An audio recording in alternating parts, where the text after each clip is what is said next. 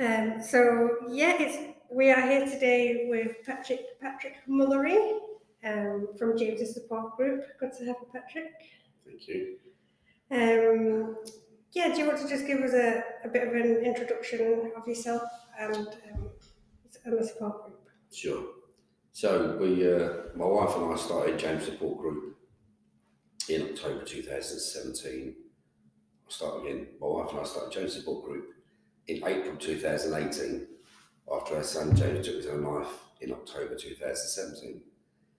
And we did this because there was no help available, no meaningful help that we could find to help support us through what we were going through, which is probably the most bewildering, terrible thing you could ever imagine, losing a child. Right, he was 28, he's still your child. Yeah. It's not the natural order of things. So the first meeting we had, it was quite a busy meeting. We had 24 people come to the first meeting, and that just proved to us that there was certainly a need for this. What's an overview of the organisation and what you do? Right, okay. Well, what we people we support are people who've been bereaved by suicide, individuals, families, and also people who've been who've had suicidal thoughts in the past.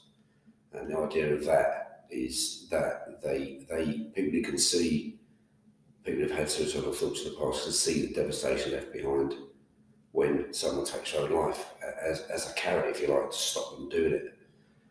Because people often, we think anyway, there's no real proof, but we think that people are quite impulsive when they take their own life. It's a spur of the moment thing. There's no real plan into it. They don't really think about what's going to happen to those behind, and maybe they're just trying to stop their pain. And that's what they do, and they don't really do it with much thought. So the idea is, someone is prone to having suicidal thoughts. They'll have that in the back of their mind that, actually, do you know what? If I did do this, there's a real legacy behind that you're going to leave by actually taking your own life. So maybe it stops them doing that. Certainly a misconception, because people do think, oh, the world would be a better place without me. Well, it's not true. There's people who love you, people who know you, and you being alive affects a lot of people, often in a positive way, and you not being alive, you taking your own life, badly affects a hell of a lot more people. So you are going to be missed, you are loved, and people are going to regret and feel angry, feel sad, of course, feel guilty even for you taking your own life, because they might feel that they've some way you've been to blame because they didn't see the signs. Well, the truth of the matter is there aren't really any signs. There's often not any signs, and that's true of our James. When the day that James took his own life, he stopped at ours on the way home from his work, and we spent an hour and a half or so with him messing about, being just being normal James, having a laugh, being great crack really. And as he drove away, I said to his nan, "Isn't it lovely to see him in such good form?" Well, 3 or 4 hours later, he took his own life, and there was no sign of it. There was nothing. No. So it is impulsive. It certainly was in James's. I'm sure it is in James's case. So it's a devastating thing to take their own life, and I think that if people are aware that there are those around them that are going to miss them, they are loved, they will be missed. Hopefully, that's going to stop them doing it. Yeah, and I think it's wonderful though that organisations like yourself have started up, do exist, and are there to support people. What kind of projects are you working on at the moment that's there for people? Yeah, the project that we have running at the moment, we call it a campaign more than a project, but it's called It's Okay Not to Be Okay, and the idea is that we keep high in the public domain the issue of suicide and poor mental health.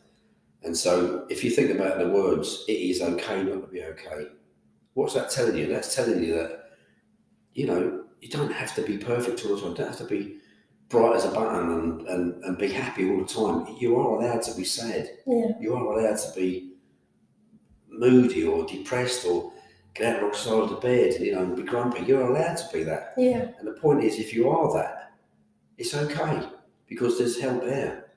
And if it's a serious situation where you are feeling suicidal or you're feeling really bad and depressed and you need help is there. Yeah. And it's more help there now than there has been. Yeah. Certainly since this group's been going almost 4 years, we've been holding these monthly meetings. There is definitely help there, and I'm pleased that we have started doing these monthly meetings. And the meetings, face-to-face meetings, are really important. And once you've done that, you then find it often easier to join a group meeting. Yeah. Because it's not always easier to think, well, what happens in a group meeting? Is it going to have everyone there crying their eyes out and telling us how sad they are they lost this person? Yeah, there's a bit of that. But there's also quite a lot of laughter. Mm-hmm. I'm quite a person who likes to talk, as you said a little earlier on, Steph. and I actually use humour to help me get through these difficult situations. And so the meetings, the group meetings, aren't just sadness. There's banter as well. There's some crack, and it does help. And you need that. And always try and end the meeting on a light note, not just leave it as the conversation flows. And there's no pressure to speak. If you come to a meeting, you're free just to sit there and listen. You don't have to speak. If you want to just sit there and listen to everyone else, that's absolutely fine. Take it all in, Maybe you'll feel like you want to speak next time you come. That's absolutely fine. But we also, by the way, offer Zoom meetings. We've got a paid subscription for Zoom, and so we can do that at any time to suit you and to suit us. So there's really no reason for anyone really to think they're on their own, because they're not. Yeah. If they're not okay, it's okay to be okay. Yeah. Not okay, just pick up the phone, contact us. Yeah. We have a 24/7 helpline, and it truly is 24 hours a day, 7 days a week. You can phone this number and we will answer that phone. You can text us and you'll get a response. We can speak to you night and day, and it happens. It does happen. People do contact us. So there's a need for this. And the phone number, by the way, to phone is 07563 572 471. That's the 24/7 helpline, and someone will answer that phone. It's often going to be myself, my wife, or we have a clinical psychologist as part of our group, Dr. Nicola Urquhart. So one of us will answer that phone, and you'll get support from us.